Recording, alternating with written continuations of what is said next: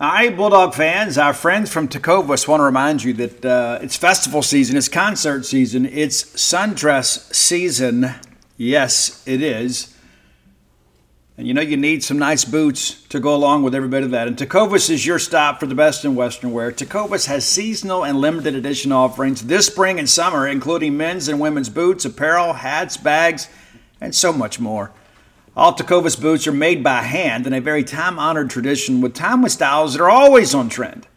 And Tecovas has first wear comfort, so no break-in period. You know how tough that can be with a brand new pair of boots. You can put these bad boys on and ride that ride with a smile.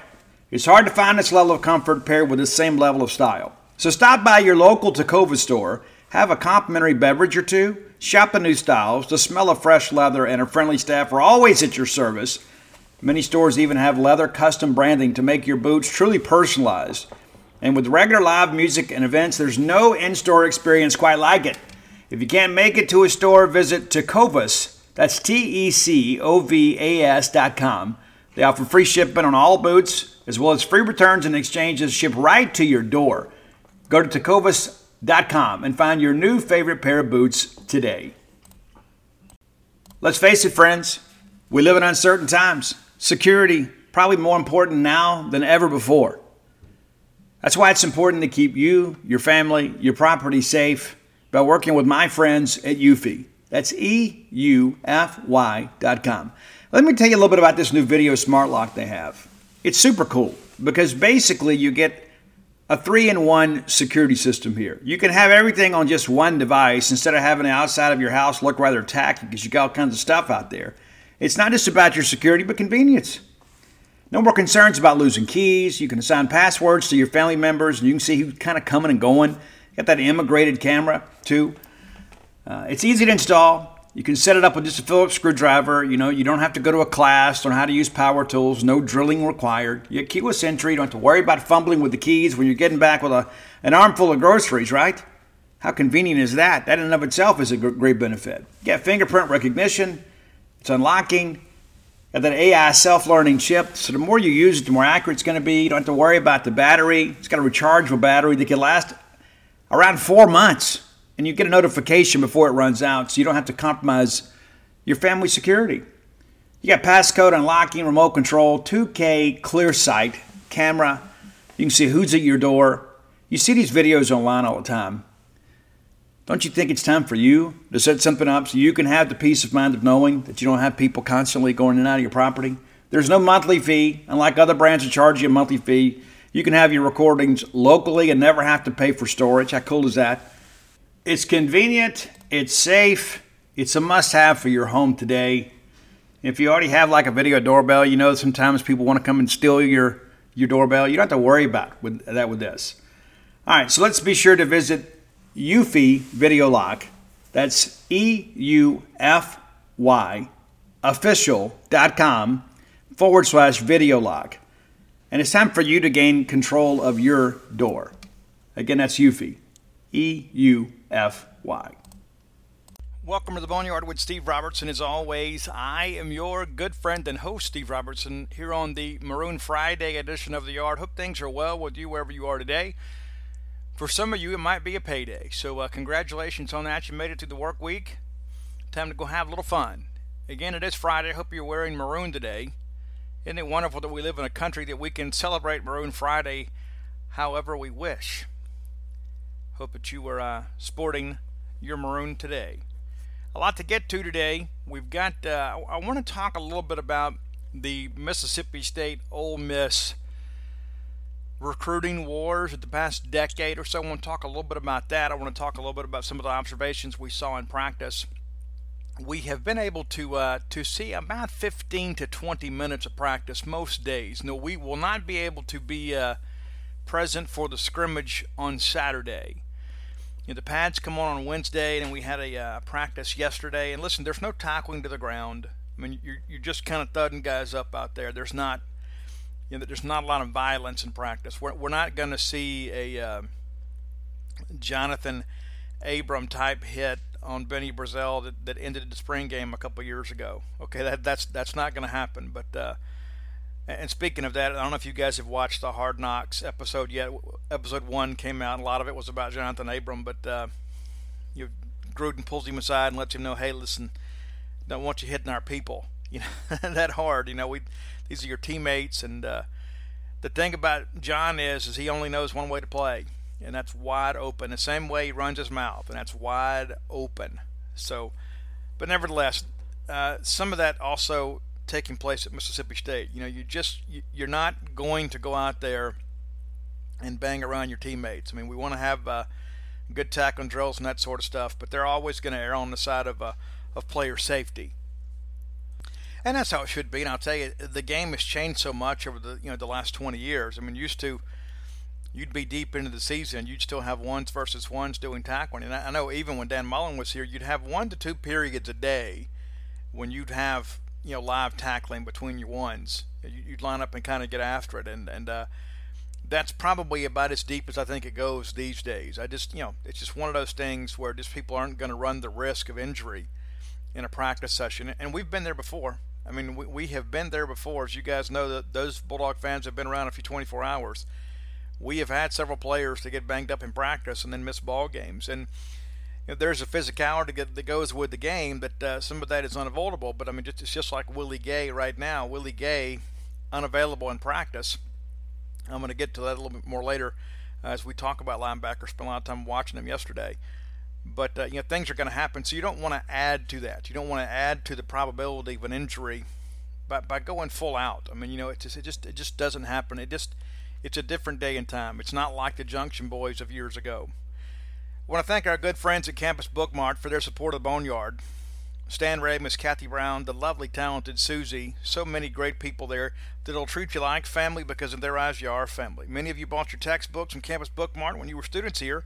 Now it's time to outfit your family, your office, your RV, your pet, whatever you got, man. You can slap a maroon and white sticker on it. You can get some maroon and white fashions. And listen, Mom, Dad, everybody in the family wants that new Mississippi State pullover to wear to that season opener.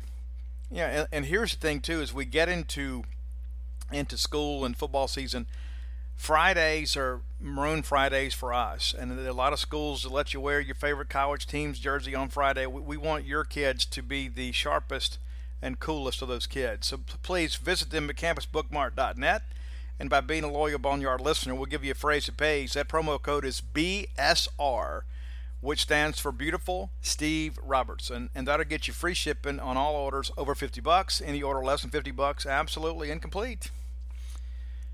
Now, for those of you that follow recruiting, some of the things that I'm about to share gonna make you mad. Some of the things might disturb you a little bit. Some of it you might already know. Some of it you may have already forgotten. But I ran the numbers yesterday because I was writing a little piece for the Bones article on genespage.com about flips within the state of Mississippi. Now, I don't know if you're aware of this. Mississippi State has not flipped many recruits from Ole Miss with very much regularity in the past, 10, 15 years. We had the 2 big signing day flips years ago. Robert Elliott, LaMarcus Williams, both of those guys flipped on signing day under Sylvester Croom. That was a big deal. It was a really big deal at the time. I remember covering all that. And we had a great source on Robert Elliott's recruitment, and that source was Robert Elliott. And Robert was just really trying to survive the process. He had committed early on to Ed Orgeron and then Ole Miss. Matter of fact, he talks about that in the forthcoming book, Stark Villains. Robert talks about his recruitment and why he committed to Ole Miss and how complicated it all got.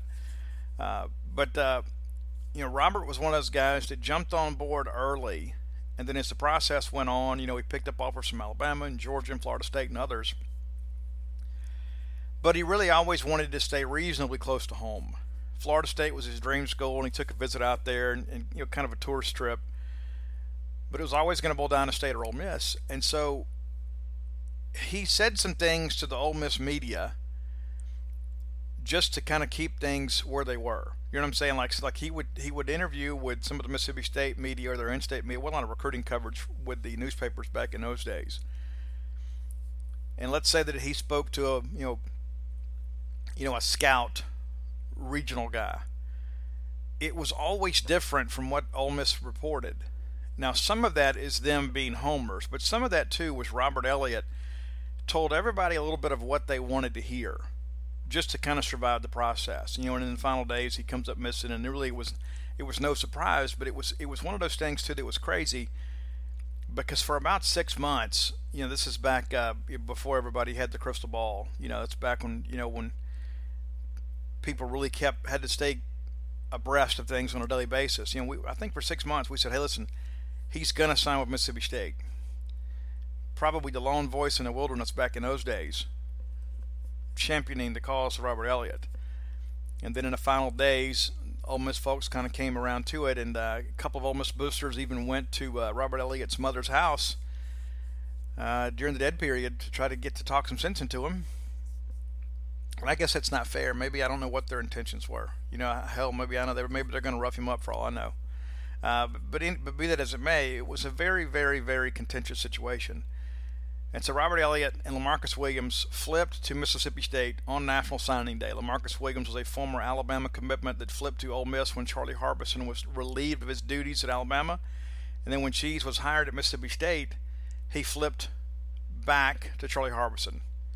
And so 2 signing day flips. But you know what? Those have been few and far between for Mississippi State folks. Now, one of the things I'll share too, Dan Mullen was not real big into that sort of thing. Dan wasn't chasing the PR stuff. It just wasn't. It's like, we're going to go get the best players. We're not going to go play games in the media. We are secure enough as a football program.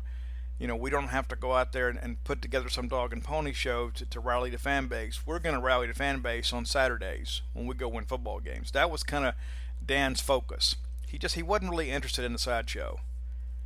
It's the reality of it. And there were a lot of our fans at times that would say, hey, listen, I don't understand. Why don't we go flip some of their kids? Well, the reality is we didn't want a lot of their kids. And there were some other kids, too, that they were recruiting that we weren't on, didn't fit our system, or maybe they weren't interested in Mississippi State. I mean, there's all those things that matter. I'm not going to be, John Q. Rebel Media guy here that says, we get who we want, because that's not the reality for anybody. Not even Alabama gets everybody they want. It just doesn't work that way. But since that time, there have been, precious few flips. Leo Lewis was a big one, even though he technically decommitted, from Ole Miss, a couple days before National Signing Day. There was really not much doubt about where he was going. The only people I think that were confused about where Leo Lewis was going were Ole Miss folks. And because and a lot of people forgot about this, but the weekend that Mississippi State beat Auburn in a 3-2 matchup, we had game day here for the first time ever. Jonathan Papelbon was our guest picker. It was an incredible day, and it just felt like Mississippi State could not be defeated on that day, and we weren't. It was a wonderful, wonderful experience, one of the greatest games in the history of Mississippi State athletics. And when we win on Saturday, and then on Sunday, we go to number 1 in the polls for the first time in school history. In the middle of all of that, Leo Lewis committed to Ole Miss. It didn't make sense then. It makes perfect sense in hindsight now. Now, knowing what we know about the things that happened in his recruitment, it makes perfect sense. Because, again, it's about the PR shell game up the road, right? Mississippi State's going to number 1 in the country. We have to do something to answer. So let's just go ahead and show people that, well, the kids really want to be here. Later than that, Willie Gay, former Ole Miss commitment, he was supposed to be committing to Mississippi State. I remember Paul Jones and Robbie Falk and I, we all waited around the Palmero Center waiting for Willie Gay to show up, and he was supposed to commit that day, and then doesn't, and then several days later commits to Ole Miss. Later in the process, of course, he signs on Mississippi State, as expected. I don't think anybody expected anything other than in the final days, and I remember it was so interesting, the LSU folks, and I'm going to say this with as much objectivity as I possibly can. There are probably, outside of maybe Alabama, I don't know that there's more homer media than LSU. The LSU media, by and large, and some of those guys are my friends, but by and large, they really believe that LSU gets whoever they want. And if they don't get somebody they think they dropped them, they rarely ever think they get beat on a player. And so many of them were forecasting Willie Gay to go to LSU. Willie Gay was not going to LSU. I know there was some discussion about it. He was a 17-year-old kid at the time, and you get caught up in the moment and that sort of stuff. But he wasn't going to LSU. And when many of the other people were saying, okay, well, we think LSU's got a shot, the final day before the dead period began, leading into signing day, Willie Gay and his mother were in the Leo Seal Jr. complex on the Mississippi State campus going over to signing day instructions. That's what they were doing. They weren't in Baton Rouge. They weren't in Oxford. They were here. And so that happened. And then I don't know. I don't know the full truth behind the Javonte Payton story. Now you hear two different versions. Now, the Ole Miss media version is they dropped Javonte Payton. Javonte Payton and his dad's version is that when they made a coaching change at Ole Miss and Hugh Freeze had moved on, he was no longer interested in Ole Miss. And so he ends up signing with Mississippi State. And so Ole Miss folks can make the claim, well, we dropped him. And Mississippi State folks can say, well, we got him. But here's the deal. The reality of that is he is a very, very, very talented wide receiver. And he is on the Mississippi State campus. So while that was not, I guess, technically a flip, maybe you don't get that same gusto of that one, because they can say they backed off of him or whatever. And so for that particular day, on signing day, I don't know that there was the euphoria behind that. But I'll tell you, after watching him in practice for the last week, Mississippi State has upgraded at wide receiver, and he's a big reason why. And to be fair, if you go back and look at the brand of wide receivers that Hugh Freeze and Phil Longo and those guys were recruiting, I'm perfectly okay with taking that guy whether they backed off him or not. I mean, because how could you argue against the fact that, for a few years here, Ole Miss did a great job identifying wide receivers that could go up and go make plays downfield. Certainly a strong point of the Hugh Freeze recruiting machine when they were there. They could go out and find wide receivers. And so I am perfectly fine. I don't care what they want to say to make themselves feel better. I feel really good that guy is in maroon and white. But that's a really, really short list. It's a really, really short list of kids that were committed to Ole Miss that wound up at Mississippi State. Really, really, really short list. But if we look at the numbers, so for 10 of the last 12 recruiting cycles, 10 of 12, Ole Miss has flipped a Mississippi State commitment. 10 of the last 12 years. And some of that, some of that is, again, the PR shell game. Some of those guys were non-qualifiers and never expected to make it, and it was just an opportunity to beat their chest a little bit and say, we took one of yours. I expect some of that to change because of the fact that the sign-in-place process is essentially over. There'll be a few guys here and there, but it's going to be really, really, really thin soup going forward with the sign-in-place process. Because, back in those days, you could sign a non-qualifier and it didn't hurt you. Well, now you're limited to 25 signees. It used to just be as long as you had 25 new initial scholarship recipients when you started the fall semester, you were good. You could sign 30 as long as you only had 25 enroll, you were good. And so some of that is going to go away now. Some of that, the whole let's go sign a non-qualifier just to get our name in the paper, that's going to be much fewer and far between. But, we talked about, Jacquavon Brown from Horn Lake. So that's the most recent decommitment. He flips from Ole Miss to Mississippi State. Not a huge surprise. And to give some Ole Miss media folks some credit, they had said shortly after he committed to Mississippi State that one wasn't over. And it wasn't. One of the things that I'll share, too, is that there was no pressure for Jacquavon Brown to commit to Mississippi State. There was nobody out there hotboxing him or anything. That was a decision he made of his own volition. And then, by the same token, he decides of his own volition that he's going to go and play with his teammate Josiah Hayes there at Oxford. And listen, wish him the best. I hope he goes up there and gets a college degree and meets a pretty girl and goes on and has a great life and loses 4 Egg Bowls and never enjoys a bowl game. But personally, wish the best for him. Personal success, absolutely. Team success, not so much. You go back to last year, Dennis Jackson from Sumrall, It was a real surprise when he committed to Joe Moorhead in June, because early on LSU was kind of the thing. That was the thing. There's a lot of talk about him and Nathan Pickering both going to LSU. A lot of that discussion early in the process. And then it looked like LSU was going to pass on him. And then everybody knew, I think everybody that covers recruiting in Mississippi said, you know what, Ole Miss is his favorite in-state school. And so it was just a matter, if LSU wanted to take him, he was going to LSU. And if not, Ole Miss was the clear favorite. And so when he showed up here and he committed to Mississippi State, we were all kind of like, wow.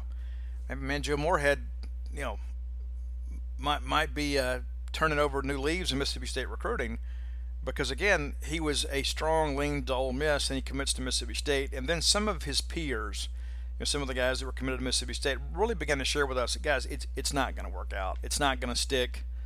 He really wants to be at Ole Miss. He doesn't really know how to go about all this. He kind of got caught up in the moment, and he really committed to Mississippi State because of Jerry and Jones and Nathan Pickering.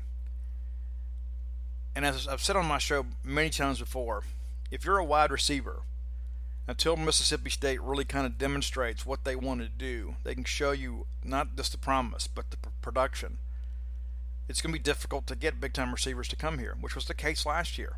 And again, if the kids in our state, if you go and ask the kids in our state, high school kids, hey, can you name me a wide receiver at Mississippi State?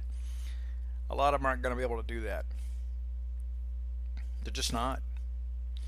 But if you ask them, hey, who's your favorite college receiver in the state of Mississippi, they may not be able to pull an Ole Miss name out of the hat right now, but last year the argument would have been over A.J. Brown, DK Metcalf, and DeMarcus Lodge. And so I don't fault Dennis Jackson for going up there. Also, I don't fault guys that grow up cheering for a school and like to go there. I think it's one of the most wonderful things that happens in all of sport. When guys get a chance to realize their dream, and sometimes it's a Mississippi State dream and sometimes it's not. But that's one of those ones, even when it happened, nobody was really emotionally invested in that. You go back to the class of 2018, a signing day surprise, James Williams, Mississippi State commitment out of Callaway High School, flips to Ole Miss on signing day. Like his friend Malik Heath, he ended up not qualifying. But this go-around, Ole Miss not recruiting him, and neither is Mississippi State for that matter. But again, that was one of those. It was kind of one of those welcome to the SEC moments for Joe Moorhead. Welcome to Mississippi, Joe. Here's a little shot across the bow, your very first signing day, just to let you know that we're here. I admired the gamesmanship, I guess. But that was one of those deals too, where I don't know what Ole Miss really gained from it, other than a little bravado maybe. The year before that, Takeon Reed on signing day, and I even tweeted out that afternoon and said, hey, listen, he's going to be signing with Ole Miss. And the kid texted me and said, I don't know who told you that. It's not true. Well, it was true, and he just wanted to add some intrigue to the announcement and throws the Mississippi State hat. And then shortly thereafter, a few weeks later, he was arrested in charge of burglary. And then Ole Miss released him from his letter of intent, and he hit the JUCO ranks. But again, that's one that it was a scripted and orchestrated deal to make Ole Miss look better at Mississippi State expense on signing day. But now here we are a couple of years later, and what did Ole Miss really gain from any of that? Nothing. Think about this. Takeon Reed, that's what he'll always be known for. He had a very unique name. It's not like he's John Smith. Oh, you're that John Smith? There's only one Takeon Reed, and he's a very talented football player. Liked him a lot. I really did. But how do you go get a job now at a Mississippi State business with what you've done? When you throw, it's one thing to pick the other school, but to throw the Mississippi State hat in disrespect, that's something that might not make the job interview notes for your employer, but it is something that people will never forget. 2016, Mississippi State didn't lose anybody to Ole Miss. That was kind of a rarity. Didn't happen. And I want to get a little deeper into this, but I want to remind you guys too, if you haven't been to Bulldog Burger lately, you need to go by. I'm a big Lauren fan. I'm going to go by and have Lauren this weekend sometime. It's a great restaurant quality hamburger, add bacon. and it's got that sharp cheddar. So it's a little different. The taste is a little bolder. And one of the greatest things in life is to be able to treat yourself to a great restaurant quality hamburger. Great restaurant quality hamburger. And you can do that right here at Bulldog Burger Company. The best place to get a restaurant quality hamburger in the state of Mississippi, bar none. I encourage you to get the spring rolls. They will make you and everyone around you better looking, and we all need more of that. We all need more of that. Even beautiful Steve Robertson needs more of that. It's the restaurant closest to campus in Cotton District. Great service, great people, great food, great value, great atmosphere. You always want to aspire to greatness. You can find it at Bulldog Burger Company. Let me encourage you, go by, find your own favorites. Get the pimentology at bacon, but I'm telling you, I'm riding the Lauren train right now. Go in there, tell them Steve Robertson sent you, and you want to have the Lauren. Bulldog Burger Company, the place in Starkville people go to meet, MEAT. 2015, kind of an interesting year. Again, I wanted another one of those orchestrated deals where Armani Linton and Jay Johnson both commit to Ole Miss. It was like a camp deal, whatever. Armani Linton has bounced back and forth between safety and running back at Ole Miss. He's still there. He just hasn't done much. I'm trying to run the numbers here. I think he's got like 33 yards and maybe 18 tackles or so, but not much. He's been Jag Corps all the way. And people always, I say that just because it's part of the vernacular in recruiting. And people say, Steve, what is Jag Corps? JAG, J-A-G, stands for just another guy. And that's really what Armani Linton has been. And I really liked him in high school at Walnut. I really thought when he was committed to Mississippi State, I said, this is a kid. With his length and athleticism, he'll have a good college career. And it hadn't worked out for him. And maybe it's because they've moved him around due to needs at his position, but I really think it's because they've recruited over him. Jay Johnson did not qualify, became one of the stars of Last Chance U. Redshirted at East Mississippi, but he was a guy with a lot of personality and got a lot of camera time. Recommitted to Ole Miss, and they dropped him and did not re-sign him. And so you might sense a theme here, right? You might sense a theme that's developing here. 2018, James Williams, non-qualifier. 2017, Takeon Reed, non-qualifier. 2015, Jay Johnson, non-qualifier. Get in 2014, another signing day flip. T. Shepard flips from Deshae Townsend and Mississippi State on National Signing Day. I'd still like to know the truth behind what happened with all that. Really would. Sean Rawlings also flips from Mississippi State to Ole Miss. And again, I harbor no ill will toward Sean Rawlings. This is a guy who grew up cheering for Ole Miss. His mom, from what I understand, her grandchildren call her Toddy. I mean, that's how Ole Miss they are. They are Ole Miss people through and through. And so Sean had the opportunity to go play in the Southeastern Conference. Ole Miss had not offered him the opportunity. Mississippi State did, so he commits to Mississippi State. And then later in the process, Ole Miss throws an offer in his direction. He takes it, and he goes up, and he has a very solid career at Ole Miss. He did have some injuries late in his career, but I would think that everybody, Ole Miss included, would say that, you know what, that was a good arrangement for them. Sean Rawlings ended up being a very solid contributor on the Ole Miss offensive line. And so, again, that's not a problem for me. I'll be honest with you. I think if I'm in hindsight, if I'm John Hevesy, I might say, you know what, we like this kid, but we're not going to take him until late. I wouldn't do it. Just wouldn't do it. 2013, Caleb Moore, you may recall that. Caleb Moore is supposed to be the next great thing when it came to running backs out of West Bolivar. Did not happen. Did not work out the way that many of us anticipated. He ends up being a reserve corner at Ole Miss and really an unremarkable career. Had incredible speed, probably should have ran track. But had he gone to Mississippi State, and that's one of the things, too, that in hindsight, too, if you look at the way that Mississippi State used their running backs, Dan Mullen would have known how to use Caleb Moore. He wouldn't have ended up being a reserve cornerback in Mississippi State. I don't believe. I think Dan would have found a way to utilize him on offense because, the name of the game is speed and spread offense.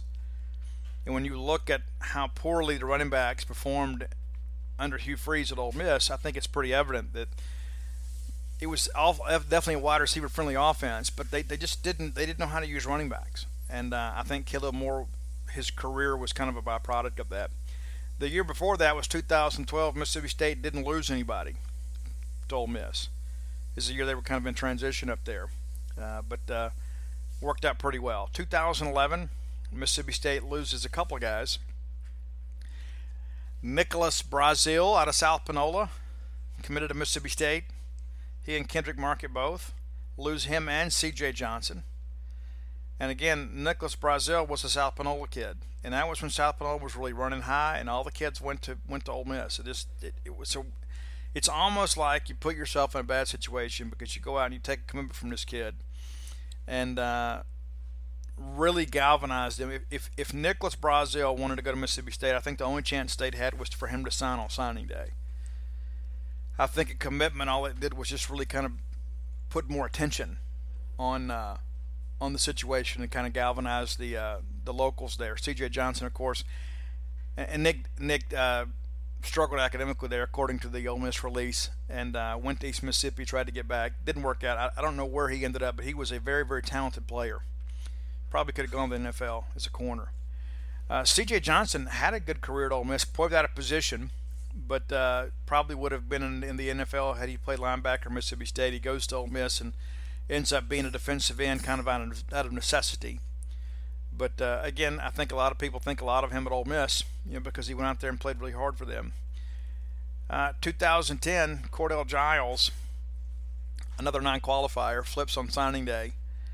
And again, just to kind of get your name in the paper. And so what's interesting is I remember talking to an assistant coach at Gulf Coast Community College after this, and I won't mention his name, but let me just say that he was an Ole Miss alum, and he was absolutely frustrated with the fact that this kid signs at Ole Miss and shows up at Gulf Coast, and then they never heard from him again. They never recruited the kid again. Never wrote him a letter, never called a check on him, nothing. He served his purpose. 2009, Pat Patterson, that's another one right there. We could probably write a book about all that happened with that. Pat Patterson was here for the legendary 3-2 loss to Auburn, and then the next day says, I can't play in that offense. And while some of our self-loathing Mississippi State fans kind of agreed, the bottom line was Pat Patterson had a chance to play here. And if anybody believes that he decommitted over a 3-2 ball game, you're kidding yourself. So you go back and you can look at that, and so you can see why so many of you can see why Ole Miss fans get excited and say, hey, we're going to flip the Mississippi State kid. It's just a matter of time. And some of this is kind of self-inflicted, to be honest with you. I think when you go back and you look, Nick Brazil was an Ole Miss kid. Sean Rawlings, an Ole Miss kid. Dennis Jackson was an Ole Miss kid. And you could make the argument there probably a couple more of these guys. We had some head coaches that were probably a little bit too involved. But you got non-qualifiers and you've got some Ole Miss kids. And so some of this, I think, you can be a little smarter with yourself. And when you've got these guys that are surrounded by Ole Miss people and surrounded by Ole Miss influence, it's almost not worth the time to go recruit them. Now, you could make the argument that guys like Derek Pegues, that was different. Derek was also built a little differently. He also talks about his recruitment in the book Stark Villains. He talks about that great punt return in 2007 Egg Bowl. He just talks about Damon Glanton and Keith Fitzhugh and just kind of the brotherhood those guys have put together. So you'll be able to read about that. But he talked about how he didn't want to go to Ole Miss. That was the expectation for all his kids in Batesville. But because he had a mom that really was able to stand up and be tough through all that stuff, and she believed in Sylvester Croom, they're able to pull the big surprise. And what happened, State does it on signing day. You do it on signing day. Derek Pegues never committed to anybody in the state of Mississippi. He did make a private commitment to another SEC school, and you can read about that in the book. But never made a public declaration because he knew the pressure he would face, and said after signing day that he and his family got death threats because he, quote, picked the wrong school. It's amazing, all this over college football. And so many of our fans, anytime we get an in-state kid and Ole Miss starts snooping around, all of a sudden the ears go up and people thinking, okay, well, this is trouble. This is trouble. And there's some evidence to kind of support those concerns. That's one of the things that I think people need to understand. There was no value in taking a non-qualifier before. And again, you look at many of these guys, they weren't re-recruited. The whole point of this was to make Mississippi State look bad and make Ole Miss look better at State's expense. But by and large, if you look at all these players that were signed, Sean Raleigh and C.J. Johnson are the ones that really have done anything. The jury's still out on a couple of these guys, obviously. I mean, Dennis Jackson's going to be a freshman this year, and Jacqueline Brown's still in high school. But this information is not lost on other people. There are other people that are well aware. There's always a dog and pony show out there. There's always a sideshow to every bit of it. Because it's not, and I've shared this many times, our folks up at Ole Miss, our neighbors, they love football recruiting, football tailgating, and football in that order. So understand that coming in. And I think our priorities are a little bit different. I think in Mississippi State, we want to go win the football game first. If we can have a good time in the Junction, that's cool too. We want to go win the football game. We don't want to win on signing day. We want to win on reporting day. We want to win on game day. It's a little bit different. We're not all built the same, and that's cool. That's fine, whatever. It's just like I can't count the times that years ago that some kid he'd have an offer from Memphis and Southern Miss and Ole Miss, and he would commit to Ole Miss, and then by the end of the process, these media folks were claiming that Alabama and Auburn and USC and Miami and the Pittsburgh Steelers all wanted this kid, and none of them did, because it's not about who you got, it's about who you beat. And so take all that stuff with a grain of salt. Now I wanted to get into a couple other things and kind of change gears a little bit. We mentioned Leo Lewis earlier. Guys, I'll tell you, like many of you, I have been kind of waiting for Leo Lewis to realize his potential. I've been waiting for that. I thought maybe last year we would see him really explode because he had potential to come out last year in the draft, and he did take some steps forward last year. But based on what we have seen in practice, and again, understand we're limited what we can see. 15, 20 minutes, I think 25 minutes is as long as we've been able to watch practice. So we're not watching him fit gaps and that sort of stuff in a live scrimmage. We're watching him in drills. We're watching him sometimes in one-on-ones against running backs. But Leo Lewis looks like we expected him to look. And not just from a physical standpoint. I mean his attitude towards practice. One of the things that I picked up on a couple years ago is his body language always looked a little bit negative. And a lot of that's probably because of the stuff that he's had to deal with. All the stuff on social media, the lawsuit, all that kind of stuff. He doesn't look like that he's carrying that right now the way that he has been. And maybe it's because the reality of the senior season is kind of setting in with Leo. But he and Errol Thompson, watching them work through drills together, they're a tandem that I think is really going to be difficult for the rest of the SEC. Both of them look like you would expect an SEC linebacker to look. Leo draws praise regularly from Chris Marv. And Chris Marv, I'll share with you, I think I've shared a couple times, people have shared with me they think he will be a very hot name as a defensive coordinator candidate in the next couple of years. Goodness, I mean, if Bob Schupa likes to leave, maybe you just promote from within him with Chris Marv. But watching Chris in practice and watching the way that he communicates with his players, now he holds them accountable, but not in a negative way. He can teach them and kind of slap their hand without breaking their will.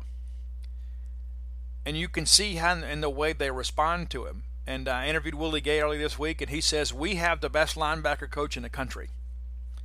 The best linebacker coach in America. You can go read that. It's for VIP members on Gene's page.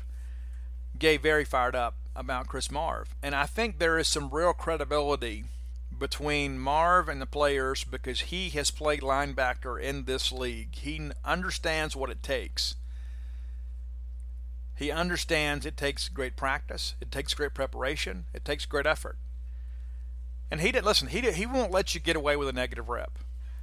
But he's not going to sit there and browbeat you and make you look bad in front of your peers.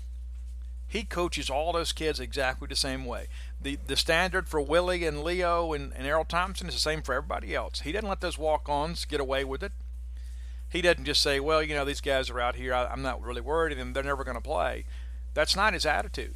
He coaches every one of those players exactly the same way. And it's been outstanding to watch. I mentioned Willie Gay, not a full participant yesterday. He had on a weighted vest and doing some band drills and doing some weightlifting over there in the pit. He's the lone bulldog in a red jersey, no contact jersey right now. Alec Murphy upgraded from red to yellow yesterday for the first time all season. People continue to tell me he will be full go when we get into game prep. He will be ready to go. Still limited contact for him, limited contact for Kendall Jones. For Rod Green and Keziah Pruitt upgraded from yellow to full contact maroon yesterday. So the Bulldogs are getting healthier. But a lot of discussion, about Willie. And he's out there now in the protective boot during the practice session. And when I interviewed him the other day, he did not have on the protective boot. Now, Jim Moorhead shares with us, it's simply day-to-day.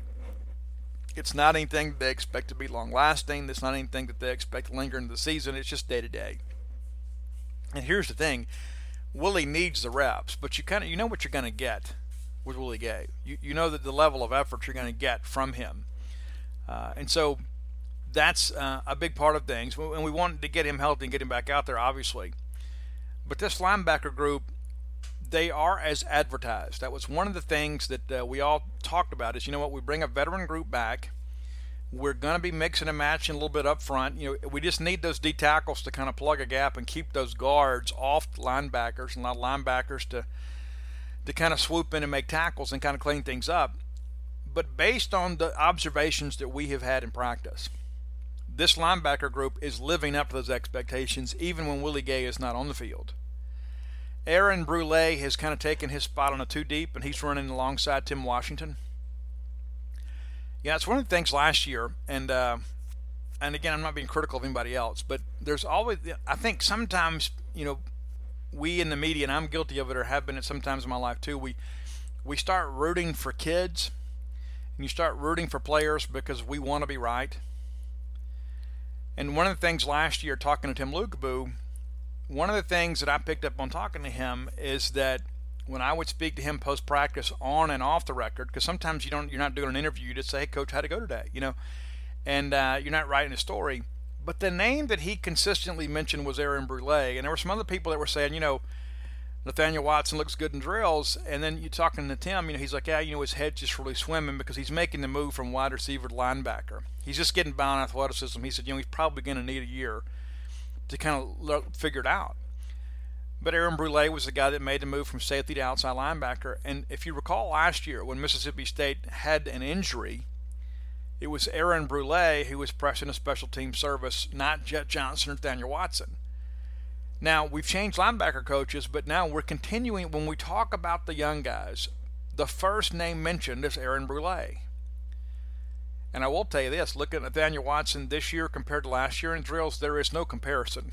No, and I don't know if you know this, they call Nathaniel Watson Buki. That's his nickname on the team. That's probably an article within itself. I probably just need to sit a couple of players down and say, okay, give me the nickname guide, the Bulldog nickname guide, so everybody understands. Because sometimes it's just like when last year when Bob Sheep called Jaquarius Landrews Capri, I think we were all kind of scared to ask him, Coach, who's Capri? But it's Jaquarius Capri Landrews. What a cool name that is. But Nathaniel Watson has really taken a step forward. Watching him in practice now, he's not having to think as much. He's able to kind of read and react. And watching him, you can see why Mississippi State wanted him as an athlete. And really, even though he didn't have the foot speed to play wide receiver at this level, he clearly had the athleticism to play linebacker. He reminds a little bit of Des Harris, but a little bit bigger. That's what it kind of reminds me of. Very explosive player, a guy that just kind of follows his nose now. He's not one of those guys that is not capable of playing whatever we need him to play. You know what I'm saying? There's some guys out there that are just, you just kind of put them out there and say, okay, here's what we need you to be. He could have probably done that. Maybe not at an elite level, but he could have filled a need for you. That's how you see him. He's kind of a utility guy. And then Jet Johnson's a guy too. When I watch Jet in practice, he doesn't look like a redshirt freshman. And none of those three do. And I've got some video going up this afternoon. You'll be able to watch yourself watching those linebackers in drills. And I think you're going to be as impressed as I've been. And listen, there's so many drills out there. You're going to see some linebackers. Sometimes the GAs are throwing the pass, and a couple times it gets away. There's a bad throw where guy drops them. That's the reality of practice sometimes. But this group is a really special group. And then when you begin to think about next year, okay, so we know for sure Leo Lewis and Tim Washington won't be here.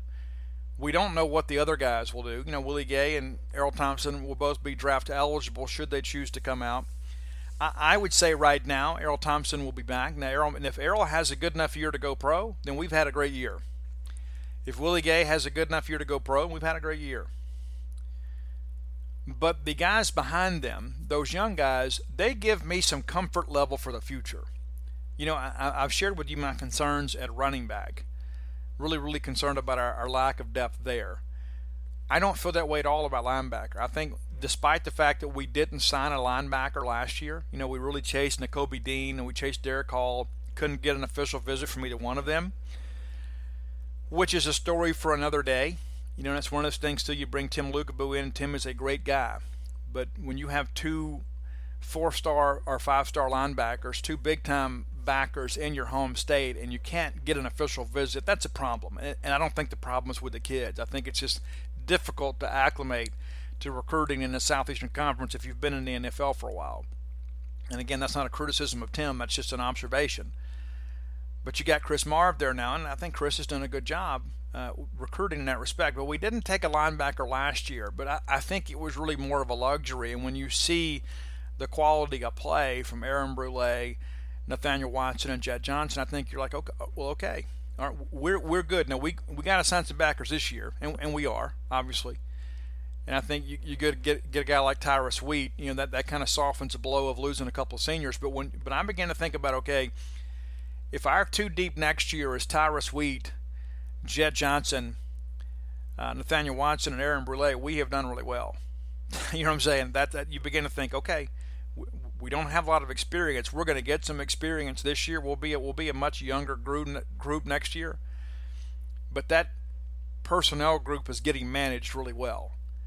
So again, watch the video today. I think you'll be excited about that. And it's always good, and I'm really glad we can do this for you. Joe has kind of opened some things up. Dan Mullen, a little guarded at times, but we're able to come watch a few minutes of practice and provide some video. Today I plan to focus on the safeties, and hopefully we can get some video there of some drills. Sometimes they do things that are just not good for video. You know what I'm saying? Like sometimes they're kind of going half speed and working through some steps, and that's not what you guys want to see. And so I try to bring some value with every bit of that. So we're going to work on safeties today and let you guys hear some of the things Bob Shoop has to say to his group.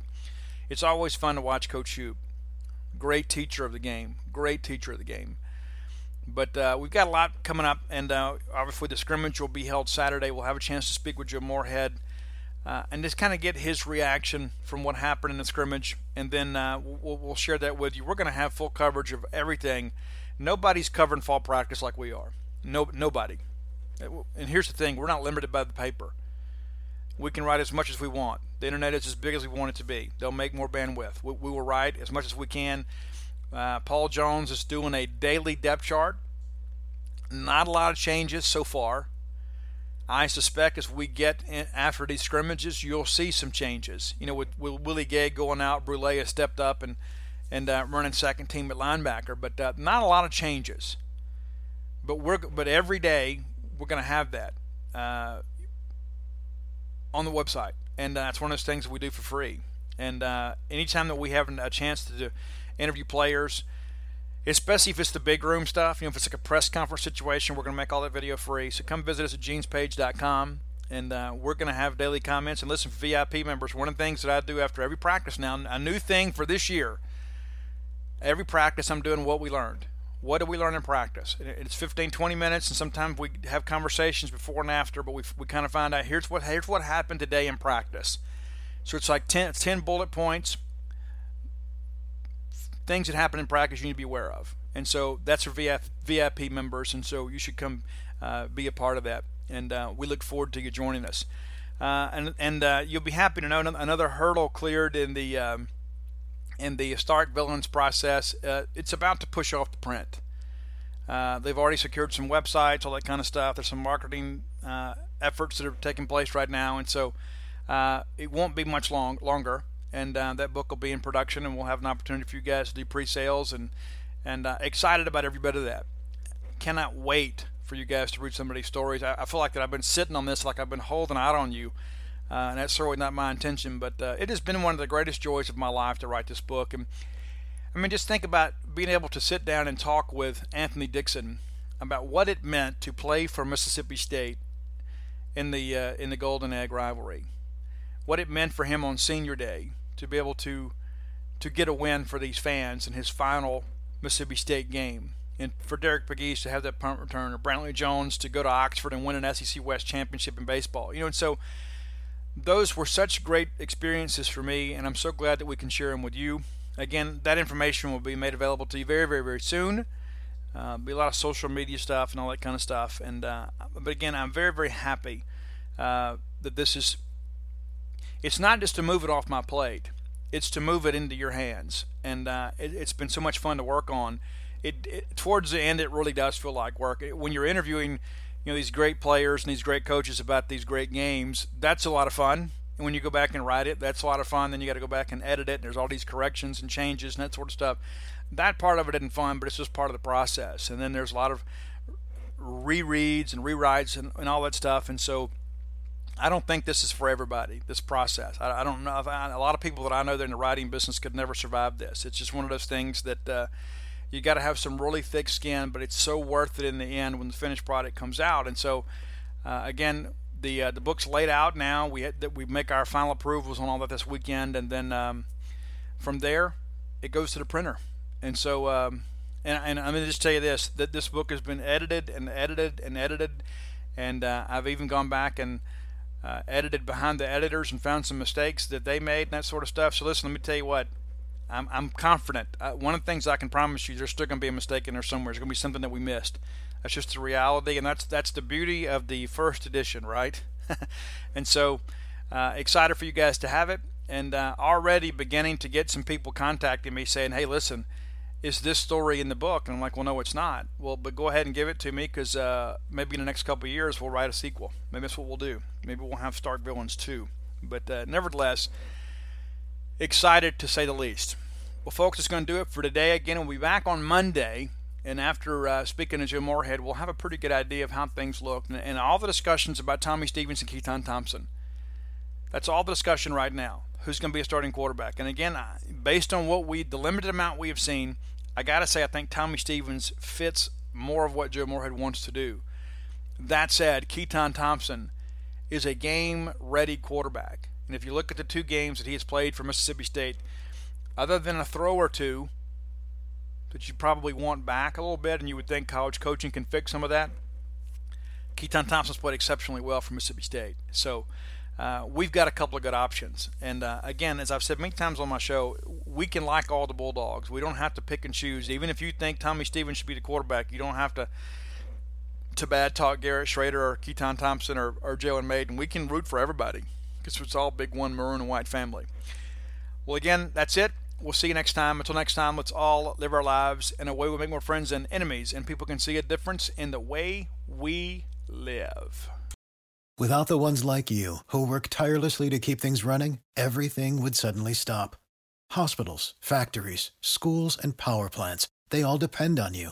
No matter the weather, emergency, or time of day, you're the ones who get it done. At Grainger, we're here for you with professional-grade industrial supplies. Count on real-time product availability and fast delivery. Call, clickgrainger.com, or just stop by. Grainger, for the ones who get it done. When you need mealtime inspiration, it's worth shopping Kroger, where you'll find over 30,000 mouth-watering choices that excite your inner foodie. And no matter what tasty choice you make, you'll enjoy our everyday low prices, plus extra ways to save, like digital coupons worth over $600 each week. You can also save up to $1 off per gallon at the pump with fuel points. More savings and more inspiring flavors make shopping Kroger worth it every time. Kroger, fresh for everyone. Fuel restrictions apply.